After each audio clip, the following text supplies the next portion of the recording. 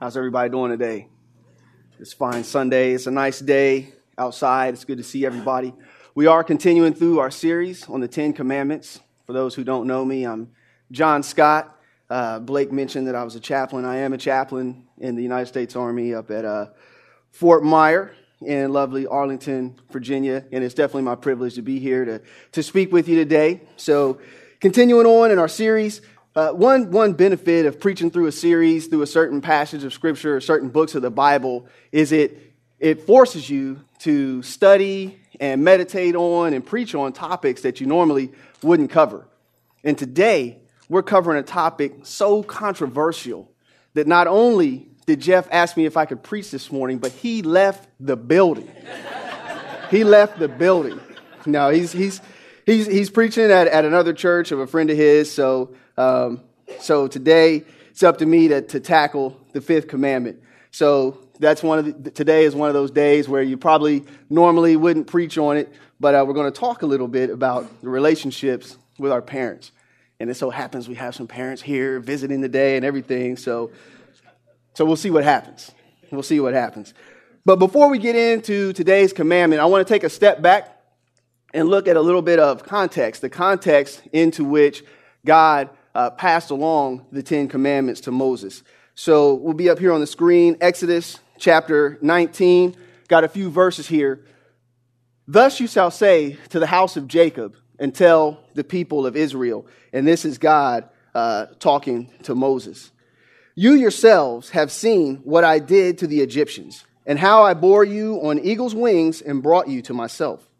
Now therefore, if you will indeed obey my voice and keep my covenant, you shall be my treasured possession among all peoples. For all the earth is mine, and you shall be to me a kingdom of priests and a holy nation. These are the words that you shall speak to the people of Israel. So the Ten Commandments introduce this covenant. The Ten Commandments are the foundation of God turning Israel into that holy nation. So that's the Ten Commandments are the beginning of that covenant. So although we see it as a list of thou shalt nots and things like that, that's really not the purpose of the Ten Commandments. God is laying a foundation by which he's going to keep this promise with Israel.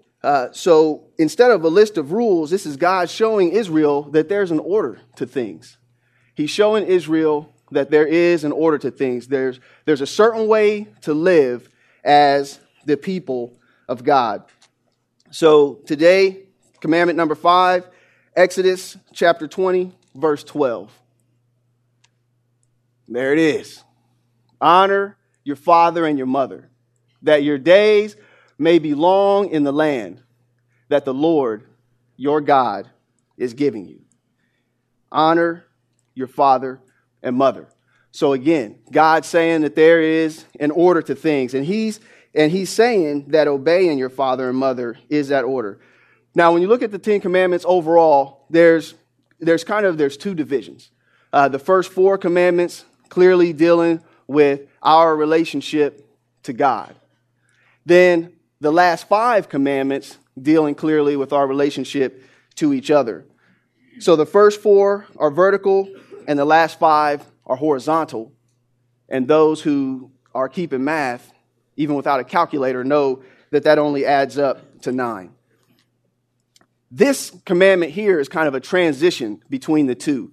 It's right in the middle, although geometrically I understand that 5 is not really necessarily in the middle. It'd be like 5.5. But anyway, so it makes sense because this command, although it deals with human relationships, it also deals with and influences how we interact with God. That relationship, there's still an authority relationship that this commandment addresses, and that particular relationship is kind of the beginning of our shaping of how we understand God. Obey your father and mother. According to God, this is the proper order of things. But now we have a problem. For those who are visiting for the first time, you may not know this. These curtains here, they serve a dual function. They do keep us from seeing the tables and everything on the other side. But on days like today, they also conceal the 800-pound gorilla that if you could look through here is standing right in the corner of the room. So now we've got a problem, and we're like maybe 5 minutes into the sermon, or not even at this point. And that is, we don't all have great parents. We hear this and we bristle up against these commandments anyway, but then if you have that experience, now you're really starting to fight. So I'll give you just a little bit of my backstory. Some of you have heard portions, and I'll keep this short, but I'm adopted. I was officially adopted, probably legally adopted sometime around age 6 or 7 or something like that, but I was placed into foster care when I was a year and a half old. My biological mother, she abandoned me when I was about 18 months old, so then I became a ward of the state of Ohio. I did end up meeting her later in life, and then she broke contact with me again. I don't know who my biological father is. I thought I knew at one point in my life, and then I found out that wasn't the case. So at first, the state placed me with my brother. I've got a half-brother. Placed me with him and his dad and his wife. And in their home, I was hit on the head and on the hands for writing with my left hand. I'm left-handed, and they didn't see that as good in their eyes. I was made fun of for the color of my skin. They were a little bit lighter than me, so I was the dark guy in the family. And all of this is probably some type of resentment about an issue with my biological mother that I don't know. Like I said, I have a half-brother, so we've got the same mom, so maybe she had an affair. I don't know. I don't know what happened. But for some reason, I was not well-liked. So I was abandoned by my biological mom and never knew my biological father. Then I had 2 parents who were abusive to me just for who I was. So 2/3 of the legal parental figures that I had in my life were just people that you wouldn't want to have raise you. But all that said, there's a chance that I didn't have it the worst in the room. You know, I clearly and freely admit that because I was adopted by a great family. I grew up and was well educated. My parents provided for me, and I was well loved. I came into a family with lots of brothers and sisters, which is a whole different story. So, you know, we had like the Brady Bunch plus some added on in the family that I grew up in. And I hope that I turned out okay. Some of you who grew up with biological parents may have had to deal with worse situations. You may have had to deal with abusive parents. You may have had to deal with absentee parents. You may have to deal with unbelieving parents who make fun of the fact that you, or look down on the fact that you're trusting in Christ and believing in God. I don't know. And I'm not going to sit here and apologize for your parents or spiritualize that experience today if you did have some type of experience like that. But what I will say is that when God was issuing these 10 commandments, when God issued this particular command, he issued it to a group of not very good parents. The parents that he issued this command to were not very good, and they probably didn't deserve, in the sense that we look at it, they didn't deserve honor either. In fact, this is a group of dead parents walking. When you look at the whole context of Scripture and read through the rest of Exodus and Numbers and keep going, you find out that none of these adults that received this command ever entered the promised land, except for Caleb and Joshua. So let's take a look at Numbers chapter 14. And the Lord spoke to Moses and Aaron, saying, "How long shall this wicked congregation grumble against me? I have heard the grumblings of the people of Israel, which they grumble against me. Say to them, as I live, declares the Lord, what you have said in my hearing, I will do to you. Your dead bodies shall fall in this wilderness, and of all your number listed in the census from 20 years old and upward, who have grumbled against me, shall not come into the land where I swore that I would make you dwell, except Caleb, the son of Jephunneh, and Joshua, the son of Nun. This was when they refused to take the promised land. They went in, they saw that it was indeed a land flowing with milk and honey and that it was good, but there were giants there. There were fortified cities there. And they sent the 12 spies, and Caleb and Joshua said, we can take the land. Everybody else spoke against it. So this was the result. These were the adults 20 and over who had received this command. So God issues this command knowing who he's issuing this command to. He knows that the true children, the children who are under that age, who have parents that are there, he's telling them to honor this group of parents that aren't going to enter the promised land, this group that's going to fail him, that aren't going to follow his commands. But there's no caveat. There's no caveat in there. He just tells them so that you can live long in the land. And let us not get confused and think that somehow that it was easier for Israel to hear these commands, to think that they didn't bump up against it because they had seen all these miracles. It's just as hard for them to hear as it is for us to hear at times today. So let's think about it. Let's think about who's receiving this command. A couple of weeks from now, we'll see the command, do not covet.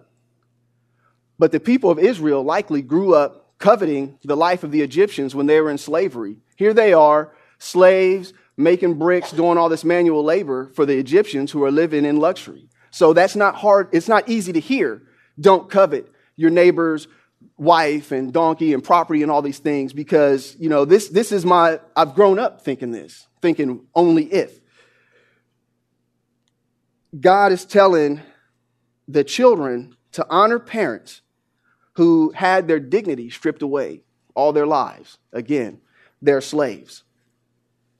God is telling them to honor parents who lived as slaves and raised their kids to be slaves. So it is probably, and I'm projecting some of my own thoughts here, but it's probably difficult. It's probably difficult to honor someone that maybe you look at as being afraid, someone who refuses to stand up. But yet God is telling me to honor this person in circumstances, and now we're wandering through the wilderness. Now I know we've got some parents in the room. Think about it. Think about a 40-year road trip with your kids asking you, are we there yet? And it's hard to honor somebody when you're wondering, are we there yet? I mean, I've taken much shorter trips, and I don't really have are we there yet kids, but you can kind of tell. So as soon as we were able to afford it on my lieutenant salary, we got the pull-down TV so that we could escape some of that. But again, what are you guys doing? God is telling us to honor you. What are you doing? We're walking around in this wilderness. So these commands aren't easy for them to hear. Also, these people have seen miracles. Israel's seen miracles, but they don't even know God the way that we know God. This is brand new to them. They just came out of the promised land. We've got the whole Bible, years of works from theologians, other people, devotionals, all this. Israel didn't have any of that stuff. This is a new relationship to them. They don't know if they can even trust God yet. They feel as if they were an abandoned people. They've been let out into this harsh wilderness. So what do we do? And the adoption metaphor really works perfect for this. We don't usually talk about this in church. When we talk about adoption, we talk about how it's a reflection of what God does for us. He adopts us into his family. He loves us as a father, and all that is true. But think about it. To be adopted, there has to be a broken relationship first. And it's hard when you come from a broken relationship to trust when you go into a new relationship. So these commandments are not easy for Israel to hear. The less than desirable relationship with our parents or other authority figures is an unfortunate result of the fact that we live in a fallen world. Nonetheless, there is an order to things. God set an authority structure in place that is bigger than any of our individual shortcomings. His structure is bigger than that. in an unblemished state, the desire to be under authority and the right execution of that authority point us back to God, who is our ultimate authority figure. God uses the family unit to illustrate how we understand him. That's why it's so important that we internalize this: honor your father and mother. Jesus was the son who did the will of the Father. He said, I can only do what I see my Father doing. So he was the obedient son. Our fathers and our mothers represent the authority, protection, and love that God provides. The father and the mother are also people who should live and model that living in submission to God. So as everyone obeys God's commands, as everyone lives and seeks after the Spirit, that there is an order to things that helps us to learn and grow. But this command sets a framework for understanding God's role as a perfect parent. The last song that we sang about God being a good father. That's true. It sets the expectation of submission to our parental authorities, whether that's biological parents, adopted parents, whether that's parental figures that we're not necessarily related to, but those people who structure and guide us. It lays out the expectation also for exercising authority, because this command is truly about more than honoring your parents. It says honor your mother and father, but there's more to God's order than that. This is a command about honoring authority that God has set in place. In the New Testament, there's an expansion of this command. One of the places that is found is in Ephesians chapter 6, verses 1 through 8. And this is Paul writing, "Children, obey your parents in the Lord, for this is right. Honor your father and mother, for this is the first commandment with a promise, that it may go well with you and you may live long in the land." So now we go to the other side of the coin. So before, all the parents are kind of elbowing kids, and we got extra kids in here today too. Fathers, and in the Greek that can be translated parents as well, but fathers, do not provoke your children to anger, but bring them up in the discipline and instruction of the Lord. Bondservants, obey your earthly masters with fear and trembling, with a sincere heart, as you would Christ, not by the way of eye service as people pleasers, but as bondservants of Christ, doing the will of God from the heart, rendering service with a good will as to the Lord and not to man, knowing that whatever good anyone does, this he will receive back from the Lord, whether he is a bondservant or is free. So there's more there. That's coming from the same God. It's more than just parents. It's more than just following. There's also an obligation in leading as well. And a key component that I'll talk a little bit about later is doing it as unto the Lord. This is how we fight against some of those things that are inside us that want to say, God, I get it, but you got it wrong for me. So here we see that there is an onus on children to honor their parents. There's that onus to follow. But then there's also that onus on the parents to discipline, which is different than punishment, but that's another sermon. I won't get into it, but to teach. That's what discipline is, to teach. To teach their children in the ways of the Lord. And all of us have the ultimate obligation to submit to God, the Father.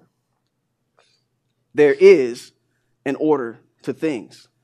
And that order doesn't depend on having perfect actors in each step of the system.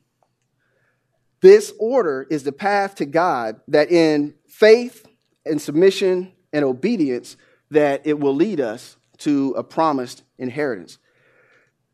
Therefore, you have to do it God's way.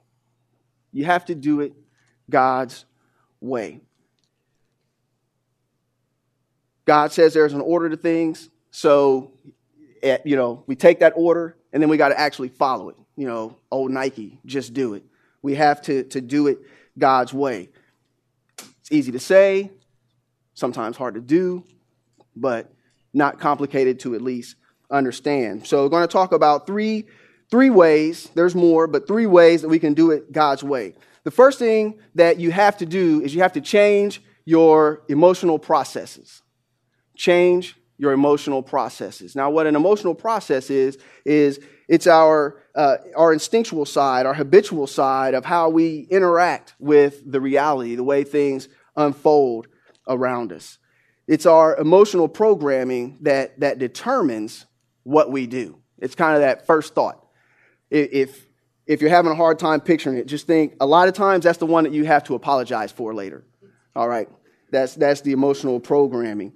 The emotional processes which cause us to bristle against all of the 10 commandments, and this one in particular is based on a set of programs, and just some of those include the thought in our heads that you must earn my respect. Even to our parents, you must earn my respect. And then I got a little militaryism in here. You are your own best career manager. You're your own best career manager. So in the parental relationship, that could be your parents meddling in your relationships with significant others. You know, I got this. Don't worry about it, mom and dad. Submission or dependence is weakness. Submission or dependent is weakness. Again, that's an emotional program. And then one of my favorite ones for church is that as a Christian, we're free of rules. We're free.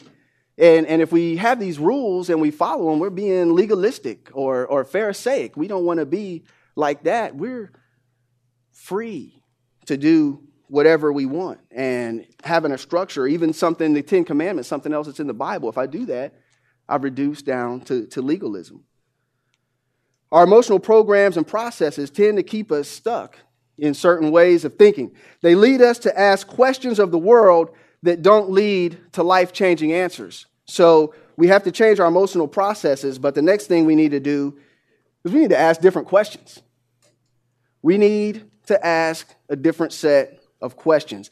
In the current context of giving honor to your parents or authority figures, a lot of times you and I, but you ask questions such as, is this person worthy of honor? Is this person worthy?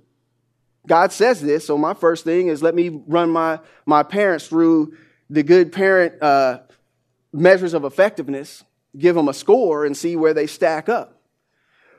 Why should I give honor to this person? Have they earned my respect? Is there something in them that says you deserve for me to honor you? Another question is, what about the pain this person has caused or the incompetence this person has shown?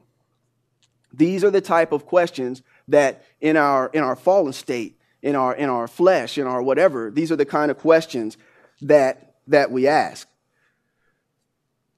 But the question that you need to ask yourself when approaching this commandment or any of the others, there's only one. How do I honor God?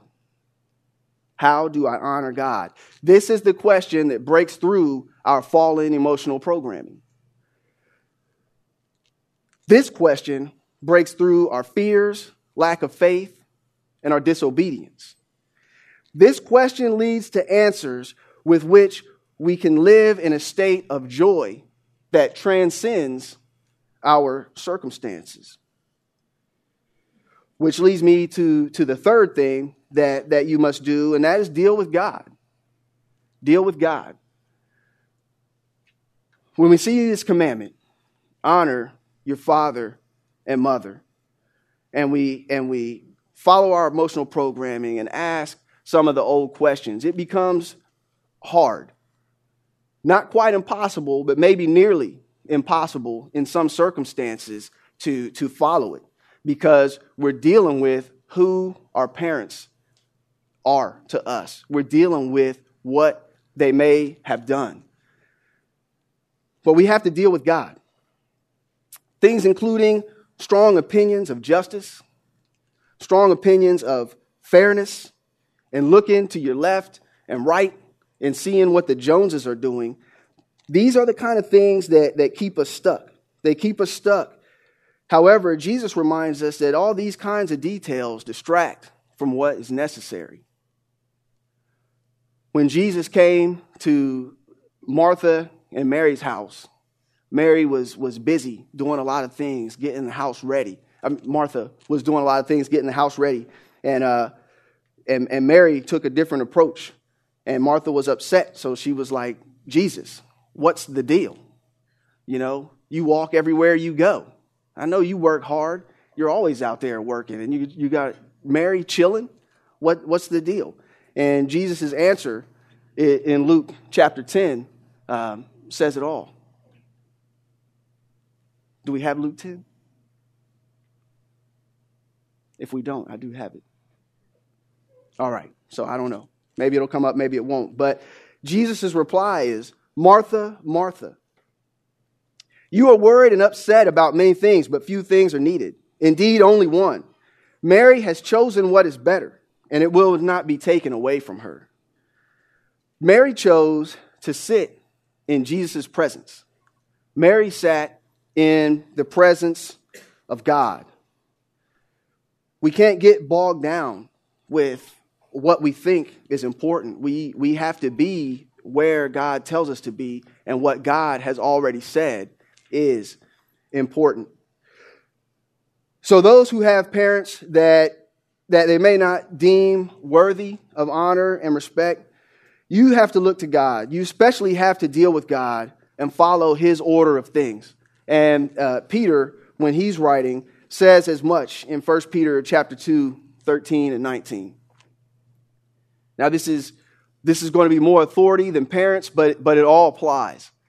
Be subject for the Lord's sake to every human institution, whether it be the emperor as supreme or to governors as sent by him to punish those who do evil and praise those who do good. For this is the will of God, that by doing good you should put to silence the ignorance of foolish people. Live as people who are free, not using your freedom as a cover-up for evil, but living as servants of God. Honor everyone. Love the brotherhood. Fear God. Honor the emperor. Servants, be subject to your masters with all respect, not only to the good and gentle, but also to the unjust. For this is a gracious thing when, mindful of God, one endures sorrows while suffering unjustly. The family, our parents, they are certainly a human institution that God put in place. So be subject for the Lord's sake to every human institution. Honoring your father, your mother, and other authority figures is about obeying God's voice and keeping God's covenant, as he told Israel right before he issued these commands. It's not a question of the authority earning respect. It's about following God. That's not easy. That's not an easy thing to swallow. It's really not. And I don't pretend like it is, but it's what God is directing us to do. I talked about my biological mom and just a little bit of my story. Well, I will tell you, I spent from as long as as far back as I can remember that I was able to think about that whole situation. So, I was at least 5, probably a little bit younger. I spent that whole time thinking about all of the bad things that if I ever met my biological mom, that I was going to tell her. I mean, I really did. As a little kid, littler than the elementary school kids that stayed in here today, I was thinking about, cussing my mom out, telling her, you're going to tell me exactly why this happened and all of these things. So I was riled up. And I was riled up until the day that my real mom, that's what I call my adopted mom, that my mom told me, hey, your biological mom wants to meet you.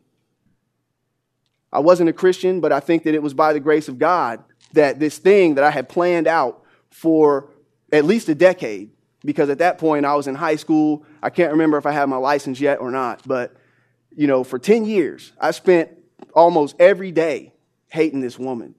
But somehow that's not how the meeting went down. It went down a lot better than that. So I know that it's hard to say I'm going to ignore what happened to me and I'm going to still in some way, because it's going to look different, honor my mother and father. But we have to deal with God when doing this, and we have to do it God's way, because this is a matter of transformation and renewal. It's a matter of being a child of God. So to kind of wrap it up, I just ask you to use your imagination a little bit.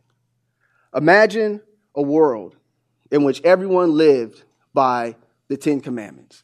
Imagine a world where everyone obeyed the word of God. Imagine 7 billion people on this planet submitted to God and living for Him.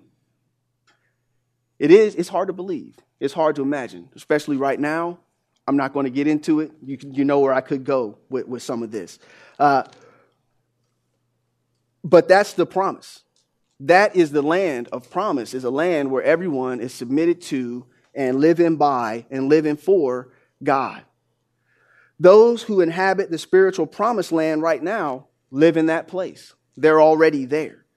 And we can bring a little piece of that land to our lives by doing things God's way.